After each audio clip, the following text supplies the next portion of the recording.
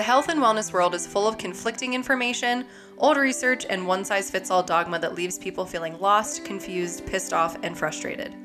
I'm here to help you solve the complex world of nutrition one conversation at a time by breaking down complex yet helpful concepts into easy-to-understand pieces with actionable tips and tricks. I'm your host, Kate Kroll. I'm a nutritional therapy practitioner and truth seeker. I've worked with hundreds of clients over the last 5 years, and I'm so excited to share my knowledge and resources with you.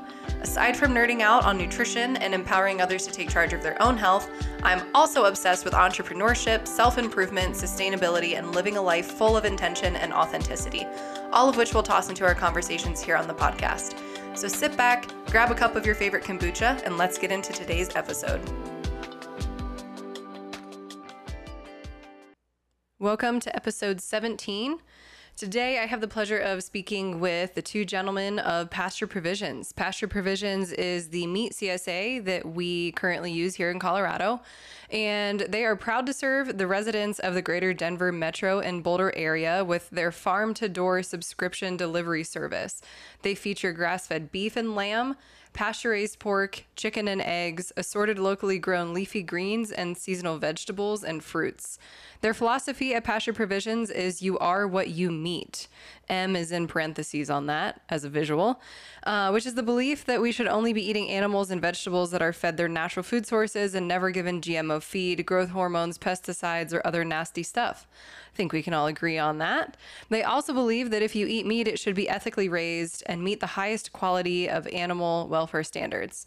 A quick promotion before we get into this interview today. You can use code EATLOCAL, all caps, one word, EATLOCAL, for 20% off your first subscription order. Hell yeah. Get on that if you're local to Colorado and in Denver and in Boulder. Awesome deal. And now we're going to get on to the episode. So you guys are the co-founders, co-creators of Pasture Provisions. So tell me a little bit about how you guys met. How did this start? Like, where does the passion come from? How did this all come together? Yeah. So we actually were a couple of roommates at CU together. So we lived down the hall in the dorms and then ended up living together most of our time up at CU. So I guess a good business is often start with good friendship. So we've been great friends for 20 years now or so. We decided to get this venture underway about 4 years ago. So I'll let Andrew dive into a little bit of kind of what some of the drivers were behind why we created Pasture Provisions and what we were trying to kind of fill in the marketplace. Yeah, I was living out in Grand Junction and bounced between Grand Junction and Palisade at the time for my day job. And JT was in Denver, just I think moved back from Minnesota. And there was I spent a lot of time in Montrose, a lot of time in Gunnison. There was a farm doing like a CSA type delivery out there. And I think it was about the time that, we're both like pretty involved, like home cooks. Like we really like both enjoy it. And we talk about that a lot. And then, there was a time when I think it was like a food documentary or something I was really getting into at the time. And I'm like, God, this is just crazy. And there's these guys out here in Junction that are doing like something kind of cool. And I'm like, I think that would be like awesome in Denver. And I started looking around and, JT, I called JT and he was like, yeah, we just kind of started thinking about how do we get some of these smaller farms some of their products, to the masses a little more accessible. It was easier when you lived in a rural area because you know who they are, or, it's just you're a little closer to it, but in the city it was more difficult. So we started looking around for farms and I was out there. So we landed on Bill and Kelly Parker in Gunnison. I called them and went out and visited, and I'm like, and they kind of shared our idea and they were super excited. And it kind of grew from there. And we're like, well, we could work with some of these really some of these smaller guys doing like all the right things and kind of bring it to, a bigger demographic in a way outside of buying like a whole cow or a half a cow or, a whole pig. What would be a little easier So not everybody has a freezer, chest freezer in the garage, or wants to just deal with the upfront expense, or any of those reasons. So it's kind of where it stemmed from. And we honestly, like, ever since the day we first talked about it, we kind of ran with it. And ever since then it's been going. So. That's awesome. Yeah. And I'm a big farmers market guy and love shopping them. And, what I found particularly in Denver was there was really a lack of protein vendors available. A few of them had folks, but you realize that some of these people live 2, 3, 4, 5, 6 hours from Denver. So it's almost impossible for them to, work these types of markets. Obviously you have the produce folks with a bigger presence. So, how do we, make that connection that you get at the farmers market by talking directly with the people raising these animals, and how do we bring that to, a demographic like Denver, when these people live in Gunnison and Hotchkiss and, the Grand Junction area and other areas where they're not necessarily accessible to this. And so that was really a big driver, was what can we do to bring that market to people year round? So obviously very seasonal here, May through October, maybe in the farmers market season. And we wanted to figure out a way to deliver that year round, and home delivery was the answer. And it really helped these folks because they were dealing with local restaurants and, sometimes having to even take their animals to auction just because there wasn't a market for them to do this without shipping stuff. So we've given them a fantastic outlet, and their businesses have grown alongside ours. So it's been great to see them, putting money back into their community and helping grow their business as we grow ours. So it's been a great win-win for all involved. Yeah, that's amazing. And so you guys are kind of like touching on this a little bit here, in between words, but I'd love to get the specifics out of, like, where do your meats actually come from? Which farms specifically do you guys source your meat from? And what exactly is your business model? Obviously, I know this because we buy meat from you guys. We get it delivered to our doorstep every day. But I think most people listening to this podcast are probably most familiar with like Butcher Box, where it's a similar model, but it's not local. It's not like, one-on-one relationships, like the sourcing's not as great. So like, what makes you guys stand out? What is your business model, and where do you source your meat from exactly? Because it is from, just for everybody listening, like, you guys do source meat from multiple farms in the Colorado area that are regenerative agriculture based farms. So if you could just elaborate on that a little bit, I'd love to share that info with everybody listening who might be in Colorado or national that are just looking for high quality meat to get. Yeah, so the business, we call it farm to door delivery. So we work directly with the farms. There's no distribution channels in between. And then we work with the small local processors that do the USDA processing. So we really cut out a lot of the steps that are in the typical food supply chain, where often it can change hands 2, 3, 4 times before it hits a grocery store shelf or another marketplace. So really tried to streamline that and work directly with those folks. So we, I guess, pride ourselves on transparency in the sense that the farm's label is on the packaging. So what farm it came from. And we want to, promote their brand more so than ours, in the sense that they're the ones doing the hard work out in the fields every day with these animals and putting that sweat equity in. And we've partnered with them to help bring that to market here in a larger metropolitan area, being Denver. But that's really kind of the concept of this. And the idea is, as Andrew mentioned, is a lot of folks, to get this type of meat, you were having to commit to buying a half, a whole, a quarter cow, a large upfront investment, a lot of storage required for that. And our idea with this was, we still buy whole animal, but we're able to divide that up into more manageable size baskets for the average consumer. So we have baskets that are geared for kind of singles or couples or, roommates type situations, all the way up to large families that, need to feed 4, 5, 6 people. So we've tried to gear baskets that kind of hit the different type of household needs in that. And also, providing a greater variety. You buy a half a cow, you only got a half a cow. But by having pork, beef, lamb, poultry, we've added seafood in the fall. We have a whole seafood line now, eggs, and some of our baskets do veggies. Just gives you a greater variety than committing to buying that whole animal directly from the farm, which is absolutely a viable option for many folks. And we do help support that through our farmers. But a lot of folks like the more manageable quantities that we provide in our baskets. Yeah, some of the specific farms are like at Gunnison is, like I mentioned earlier, is Parker Pastures, Bill and Kelly. Toby at Colorado Pasture Pork in Hotchkiss has been like a really great partner from the get-go. And I kind of like that one because when we first started, so he does true pastured pork in Hotchkiss. He has like, 80 acres along the Gunnison, North Fork, the Gunnison River. It's like the most, like, it looks like a postcard when you go out there. It's so awesome. But he rotates them through fields. He's done things like plant, fields of turnips and radishes, and he's tried different things. So they do forage quite a bit. They do get some supplemental feed, but like he does a really good job with the pastured pork. And when we first started, we were like scouring for that, and there wasn't. Like it was like hard to find. And honestly, I think we've been approached by now like 5 or 6 different pastured pork guys since then, and it's a good sign. It's because I think there's just more of a market for it. Toby's getting a lot of calls from other people in the state, is individuals and other company. There's just more interest, and that's like the goal. And they're if we support them, there's going to be more of them. And he's doing a really excellent job. Sky Pilot Farms in Longmont, like Boulder, outside of Boulder there, Craig and Chloe are doing an awesome job with pastured pork and lamb as well. So we started working with them. We do, we have a handful. Sangre's Best, we've used some of Eland's beef for sure. And we're always like looking,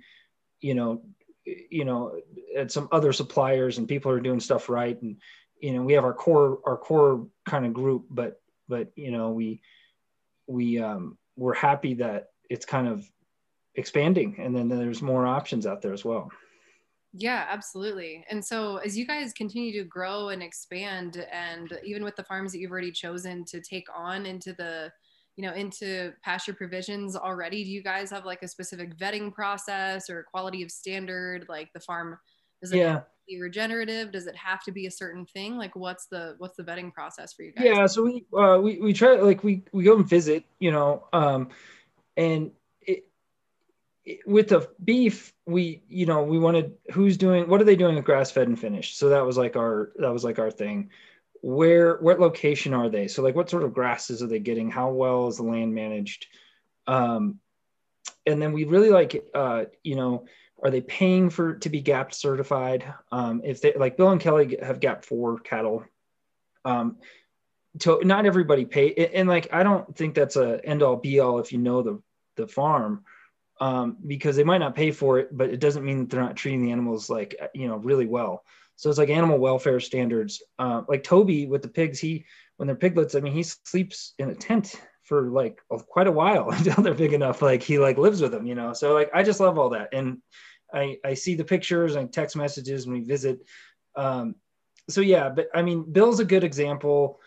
They do a lot with like the Savory Institute, and I'm by no means an expert, but I've learned a lot listening to him about the way they graze their cattle and the small groups and they rotate and how much they let them graze and the kind of biodiversity of the soil. And he's looking at the mushrooms and all kind of everything that's going on.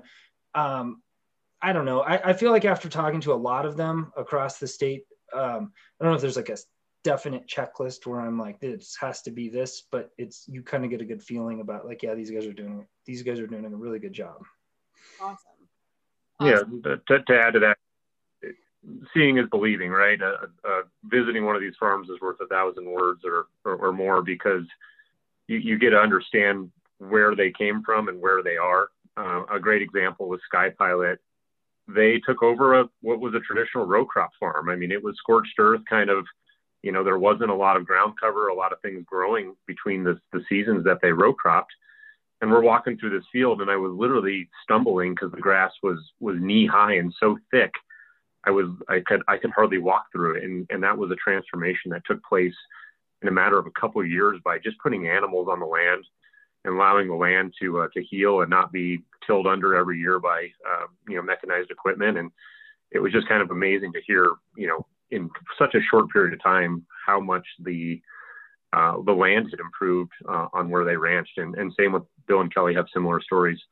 of the land that they took over and leased actually from the city of Gunnison that were just kind of barren open space land. And now it's grazed and it's just lush and has a lot more biodiversity. And they just got an Audubon certification for, the amount of bird species and stuff that reside on the land that they farm. So it's just really cool to kind of hear those stories, but you almost have to see it to believe it in a way, in the sense of just experiencing that in person.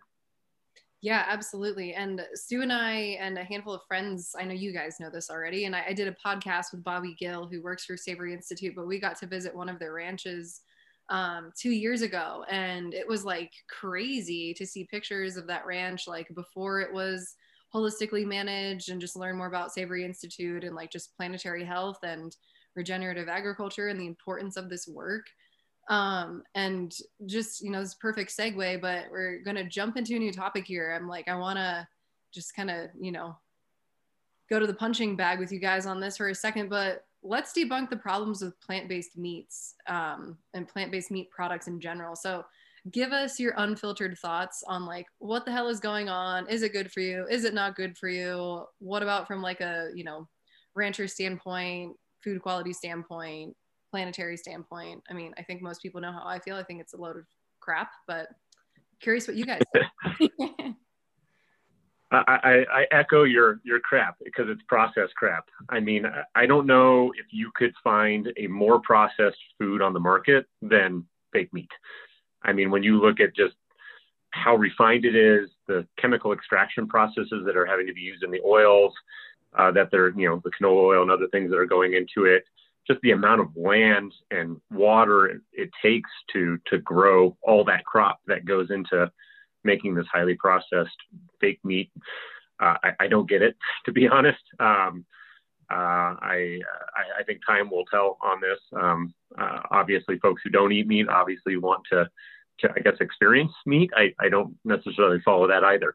So, if you're not a fan of eating meat, or you want something that looks and tastes like it, but it doesn't have meat, I guess don't fully understand the concept of that, but not bashing anyone who chooses or needs to be vegan or vegetarian by any means. But I just feel like there's organic and better options out there than, what we're seeing with some of the major brands in the space today. And I don't think that organically with that I'm aware of. So yeah, I think the meat industry is taking like a beating lately. I think it's like just being painted with too broad of a brush. What we're talking about that we do is a world away from some of the large commodity feedlot, cattle operations and things. A lot of it has to do with climate change, and there's a lot of carbon sequestration that goes on in a regenerative ranch when the soil, is the soil is kept healthy, and there's like a good variety of grasses, and we've seen a lot of things like that. But I don't know. It's really processed. I don't know how much to say about it. I hate it.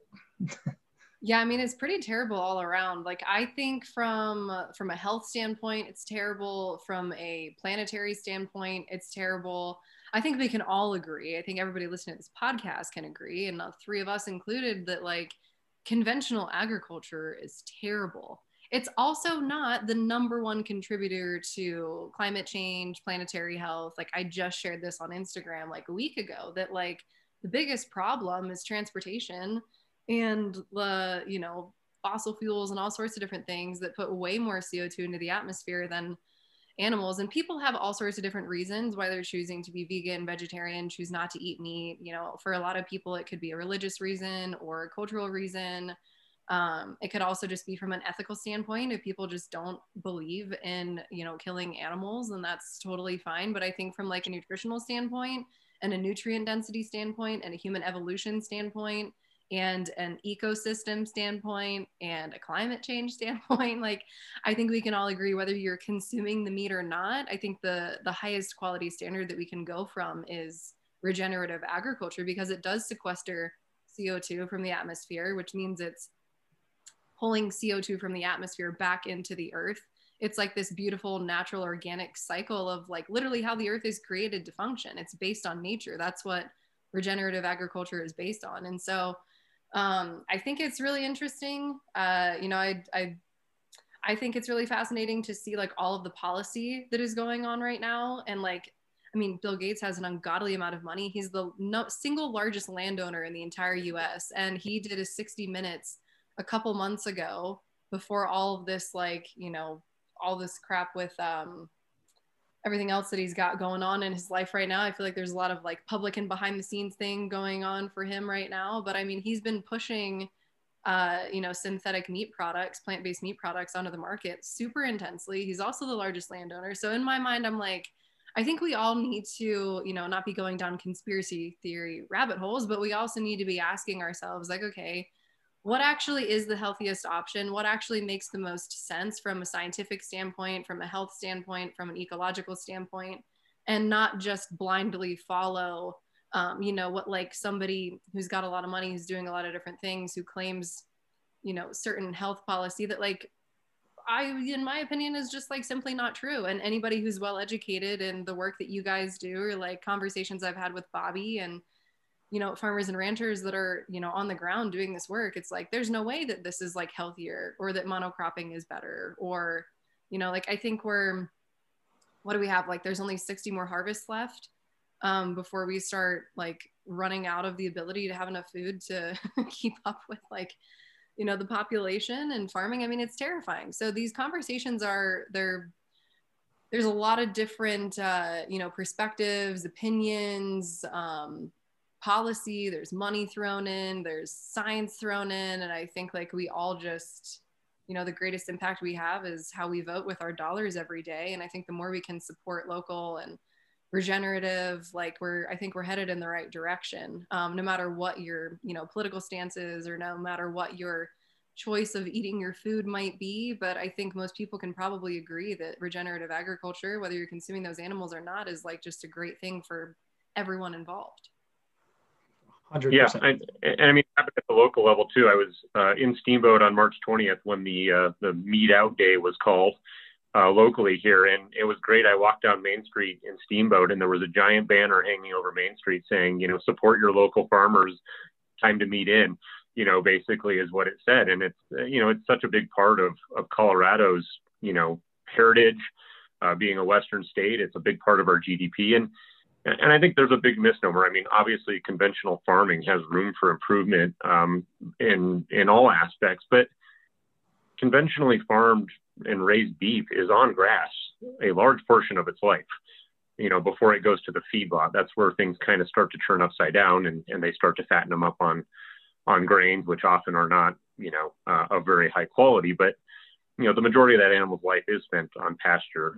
Pork and poultry, a very different story, where those are often raised in confinement. And I think there's a lot of education that needs to happen there, and that's why we've partnered with who we do, because they do things differently. But that broad brush,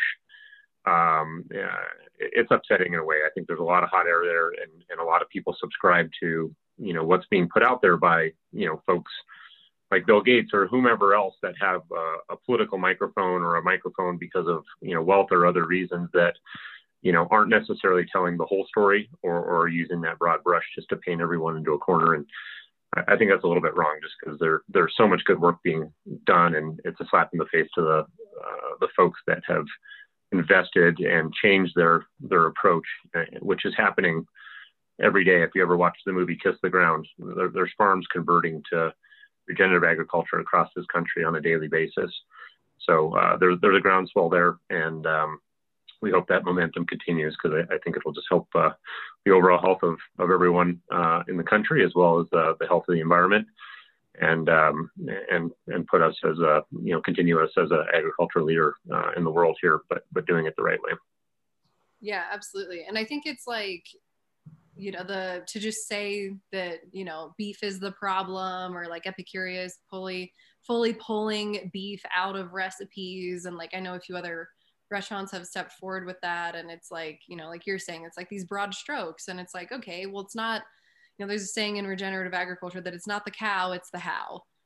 Which is, super, super important. And I think that's, the biggest thing that I'm excited to share today, and the work that you guys are doing, is that you guys really do focus on that. You focus on the how how these farmers are raising. And I mean, even just you mentioning your process, that like the amount of hands that are touching this meat and in packaging and in transportation before it's actually getting to the customer, like that's huge in and of itself. Like not only is it local, but like you're not having to drive things around nearly as much. Like you're just like, this model is like super, super unique. And I think there's a lot of other areas in the country that would benefit from this type of, CSA, so to speak, that's a little bit more broad reaching. That's, it's pretty amazing. And do you guys deliver your meat nationally, or is it just local to Colorado? We just focus on Colorado. We've looked at the model, and we know some other farms that are shipping out of state, and it is incredibly expensive. One, the freight, because you got to do an overnight 2-day max. But the packaging material, I mean, you got a box, you got insulation, you've got dry ice. There's just a lot of excess material that goes into it. And with our local business model, we use reusable bags, reusable ice packs. The meat goes inside of another reusable bag within the bag. So really, the only waste or thing that isn't easily recyclable is the actual packaging the meat comes in. Obviously, for safety, it needs to have a high quality vacuum seal packaging on it. But other than that, everything else is reusable or recyclable within the packaging, and we get dozens and dozens of uses out of our bags in most cases before they start to deteriorate just from wear and tear. So we'll likely stick with that model going forward, just due to the cost and the waste that comes along with shipping. Gotcha. Awesome. And tell us about the new products that you guys have now. You have, I know you mentioned like some of the vegetables. I know you guys are doing eggs. You guys also have the fish that you recently introduced, but I know the Denver Bone Broth Company you guys are collaborating with now. So tell us a little bit more about the bone broth and like whatever new products you guys have going on at the moment. Yeah.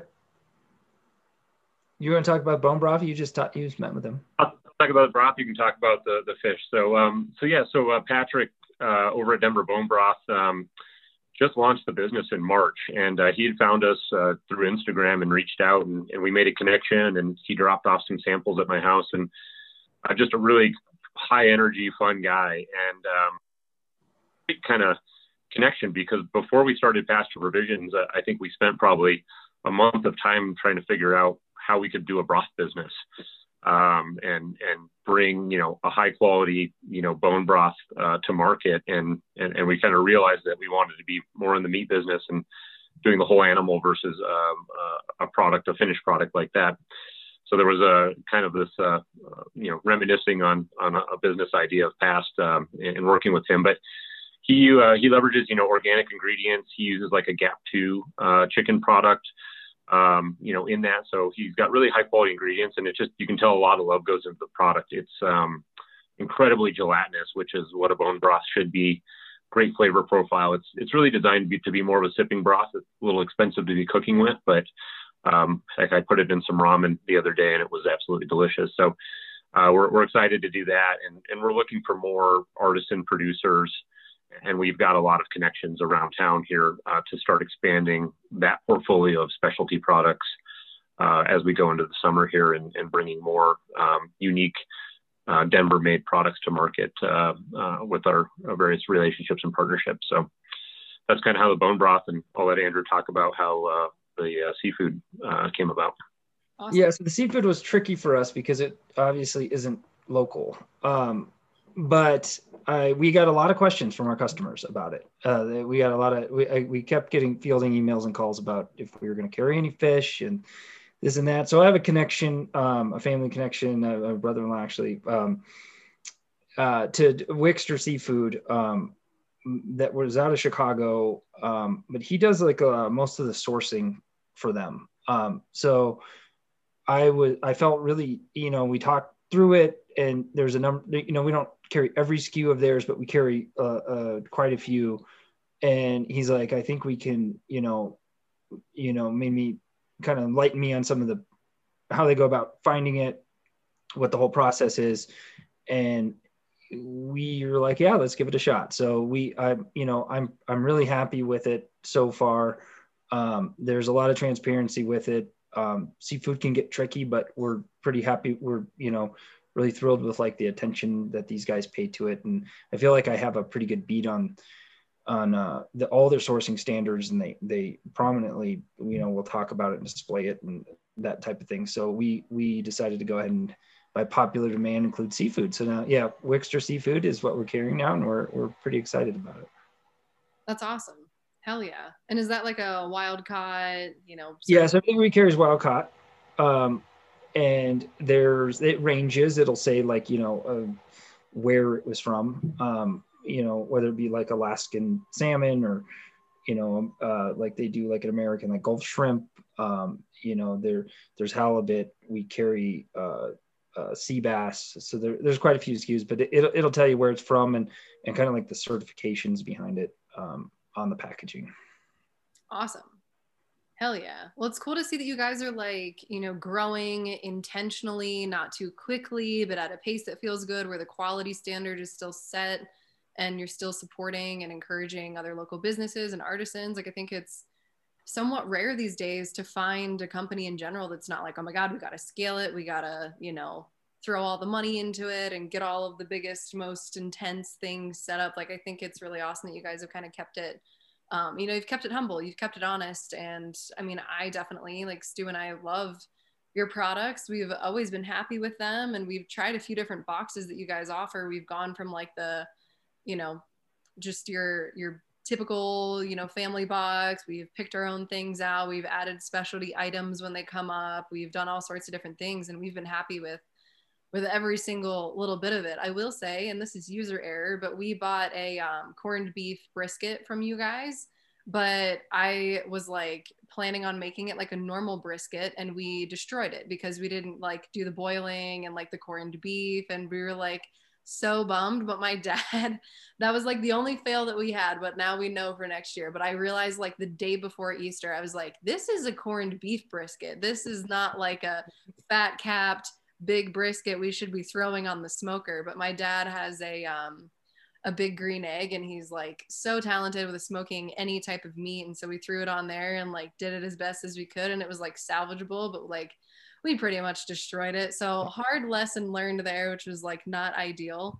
But anyway, shifting into another topic here, what do you feel like the biggest challenges are that you guys are facing when it comes to, the aspect of regenerative agriculture, or, just pushing this knowledge and information forward? Like, have you guys run into like growing pains or like educational gaps, or what types of issues are you running into with consumers, or, really anything across the board?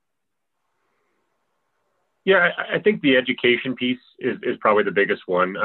We're not going to be regularly doing the South Pearl Street Market this year just due to staffing and kind of needing to manage with the growth of the home delivery business, but we will be there from time to time. But that was enormous to be able to sit there and have a conversation with someone and answer the questions they have and educate them on, why this meat was different and the care and the love that the producers put into it. So, we talked, I think, a lot about kind of a lot of hot air that's out there today around just meat in general, and kind of forging through that. I had a customer call me a few days ago and said, hey, can we omit red meat going forward? We're worried about the environmental impact. And I'm like, well, that's the whole reason we do the red meat we do. And we had a great conversation, and I pointed him to some resources there. But, it was interesting, as an existing client who'd been receiving our product for some time. I don't know what article or what thing they watched, but all of a sudden, they were kind of under the guise that, the red meat was, going to destroy the earth here. And, we had a great conversation and gave them some resources, and they're still a client today. And they just said, hey, all right, well, maybe we'll just reduce the amount of red meat we get. So, fair enough. So I think it's just, getting past the media hype and everything that's out there, and getting down to brass tacks, and really understanding that there's a larger percentage by the day of folks doing regenerative and doing things that are positive for the environment, producing a healthier product as well. Just the content of the vitamins and nutrients and omega-6 versus 3s and grass-fed and finished meat versus grain finished is quite astounding. And there's a lot of studies out there that, people can go research on why that's more nutritionally dense. But, one of the other areas I'll let Andrew talk about is just kind of the infrastructure to support this. As big ag and big meat have consolidated the industry so much and consolidated the processing so much, Andrew can kind of talk about some of the challenges that these smaller farmers face with just getting their product processed to get it to the consumer. That was a big, it really came to light during COVID, like kind of the first wave there, whenever that was. But then there was like a meat shortage on top of it. Anyway, yeah. We use all these smaller scale processors, and there's really not that many of them in the state. There's a few, but there's not like a ton. And they just got totally overwhelmed. People are trying to buy meat wherever they can. And, when the commodity, like commercial stuff is like having an issue. I mean, when there was that a COVID outbreak at one of those major pork processing plants, I forget what state, but it was like a large percentage, like 9 or 10% of like the pork in the United States, like was affected. And that's like coming through one facility. The processors we deal with, I think are like, if they're doing, we're talking about cows, it's be like, might process like, what do you think, JT, like 12 a day? Something like that would be like, probably it. Yeah. Like max capacity. So it's a lot different. That's a challenge. And I'd like to see that improved. And there's some other people like us that are there's some newer meat startups and things in Colorado that are helping that and giving some more processing options. There was a shortage of meat, but there wasn't a shortage of cows or pigs on the ground. It was just getting it processed. So there's a few things like that, that's been a logistical challenge for us and for everybody. And it'll help, I think, with, some expansion of that in Colorado. It'll help a lot of these ranchers. They have a hard time getting dates. They have to schedule. It's just really hard for them to plan. There's some challenges that I think will be improving. Just like I said earlier with there used to be one pasture pig guy that we knew, and now there's like a good handful. I think it's going in the right direction. Yeah. And so with that, these issues that I feel like COVID really like shed light on just a bunch of different things in our personal lives and, nationally, internationally, of like maybe some things it's like, maybe we should like be rethinking some of these things, like on all sorts of different levels of the scale. Do you guys feel like this, I had no idea that was like 10% of the national production. I don't know if it's exactly that, but it was really high. Like it was like, I remember I heard it and was like, are you kidding me? That was like one facility, and that's for the entire United States. It was a lot. Yeah. And that just feels, I feel like, especially from the industrial, because this all started in the industrialization era, right? Like creating the industrialization of processing meat, industrializing the process of food processing in general. That's literally where processed foods come from. So, do you guys feel like we need to kind of like where do we go from this? Do we like take a step backwards? Do we need more like small farmers? Do we need more businesses like you guys to sustain like the quality and the amount, the quality and the quantity of the food that we're going to be needing moving forward? Like, do you guys think we need to have like a shift away from conventional meat? Like, what gives? What are your thoughts on like these challenges in the industry at large? Well, it's a big question, because when you're talking about feeding we're pretty niche. Yeah. Really, when you talk about feeding like the masses, there has to be a large food infrastructure in place. And how do you do that better?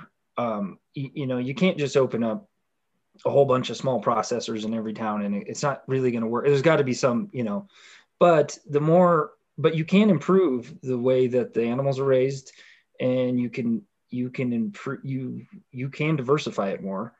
And you can make it more regional. I think local is important, and not just consolidating everything into these massive, like it could be localized a lot more. I think would be a large step in the right direction.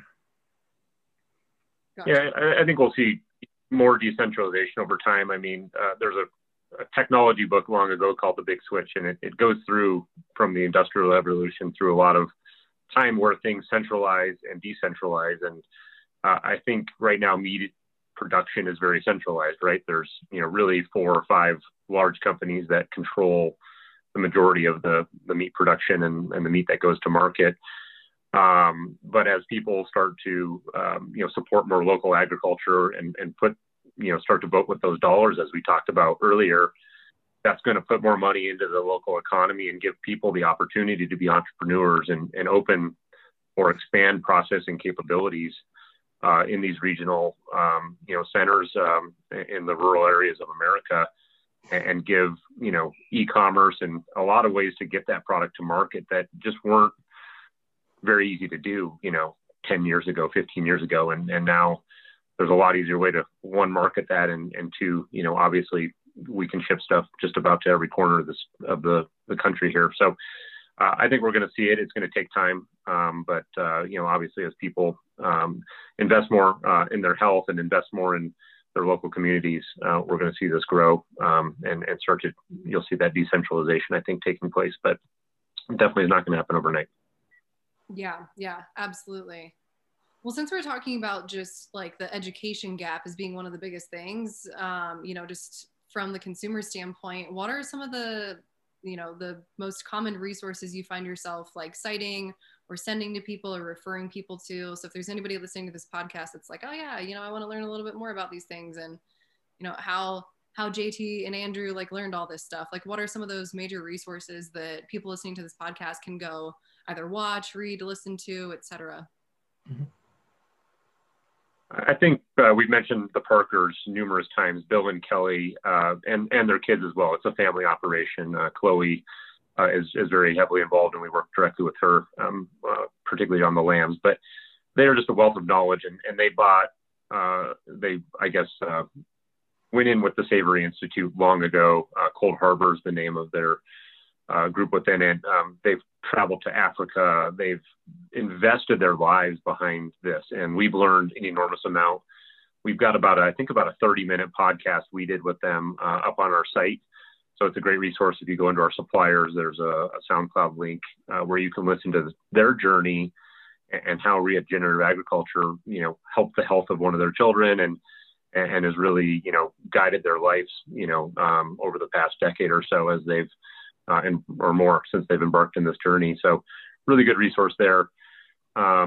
Kiss the Ground, I think, is a phenomenal documentary that came out last year. Really does talk about regenerative and the carbon sequestration that can happen, and really the impact that is possible with even a small percentage of global farmers going down that path. The reversal of man-made pollution could be enormous. So I thought that movie was really great on kind of covering those topics and how there's a difference between dirt and soil. And it wasn't all about animals, but it was just about general agriculture. The next one I'm diving into, I just picked up the book the other day at Natural Grocers, is Sacred Cow. I know they do have their documentary out. I've yet to watch it. So that one's high on my list. So I can't talk to it yet, but I know the Parkers and some other folks have given it rave reviews. And then, of course, there's the Savory Institute here based in Boulder that has a wealth of knowledge and resources on their webpage and through some of their efforts as well. So lots of good stuff out there. You're well versed in where else to go there, but I encourage folks to educate themselves on regenerative agriculture and local agriculture and how that can impact the local communities around them. Awesome. Yeah. Thank you for sharing all of that. That's super helpful. And we'll pull all of that into the show notes for everyone for like a quick link. If you're listening to this, you can bop over to the blog post for this podcast episode, and all those links will be there. So what is just to kind of round things out here, what is the number one thing that you want people to take home with them after listening to this podcast? Or like top 1 to 3. I feel like sometimes I'm like, what's the number one thing? And people are usually like, I've got like 5 things. So whatever number feels great, whatever info you guys want to share, like what's the takeaway that you want people to, remember from this episode with you guys? Support. I think one thing is people to ask them where their food comes from. When you go to the grocery store, can you really tell where your food comes from, or a lot of other outlets? And I think, if we challenge folks to ask that question of themselves and become more conscious about where their food comes from, and actually understand, if it's local, what the farm is, where they're located, what their growing or raising practices are, they'll very quickly become educated on, what regenerative and organic agriculture really means. And having that connection, I think, is very valuable. So that's one thing for folks to take home. But Andrew? Yeah, no, just I'm just such a big proponent of staying, as local as you can, or regional, but just, supporting the people and the communities around you, and you're going to end up getting more good stuff to purchase. There's going to be the farmers markets are better, and there's guys like us that can work, and it's just more in touch with your supply chain. I just think that's everything. Yeah, absolutely. Absolutely. And where can people connect with you guys? What's your website? How can people sign up for Pasture Provisions if they are local to Colorado? Yeah, so pastureprovisionsco.com, pastureprovisionsco.com is our website. You can shop in two areas on the website. There's a marketplace, which is like one-time orders, which we deliver, or the subscriptions section where you can sign up for one of our boxes. You can also add things on to boxes and kind of, create custom orders like that as well. Awesome. And your Instagram handle is Pasture Provisions. We'll pull that into the show notes as well. So people can with you guys. Pasture Provisions Co. Pasture Provisions Co. Cool. Awesome. Yeah. Good deal. Well, and then, if there's anyone interested in signing up, Eat Local, all one word, is a code for 20% off your first subscription order. So folks can use that on the site to get a discount on their first delivery. Awesome. Hell yeah. Well, we'll pull all of that into the notes. And I can't thank you guys enough for spending the time to have a little conversation with me about regenerative agriculture, conventional agriculture, fake meat, what's the deal. Hopefully people learned a handful of things here. And I appreciate you guys. Thank you for delivering us like the best, most highest quality meat. We love it. The flavor is great. And thank you guys. Yeah, thank you. Appreciate it. Thank you for listening to today's episode. I hope you found something encouraging, supportive, educational, or inspirational from tuning in today. If you haven't already subscribed to the podcast or left us a review, I would love to hear from you. You can keep in touch with me over on Instagram at whatkate8 or connect with me through my website at katecroll.com. Looking forward to our next episode, and I hope you have a wonderful day.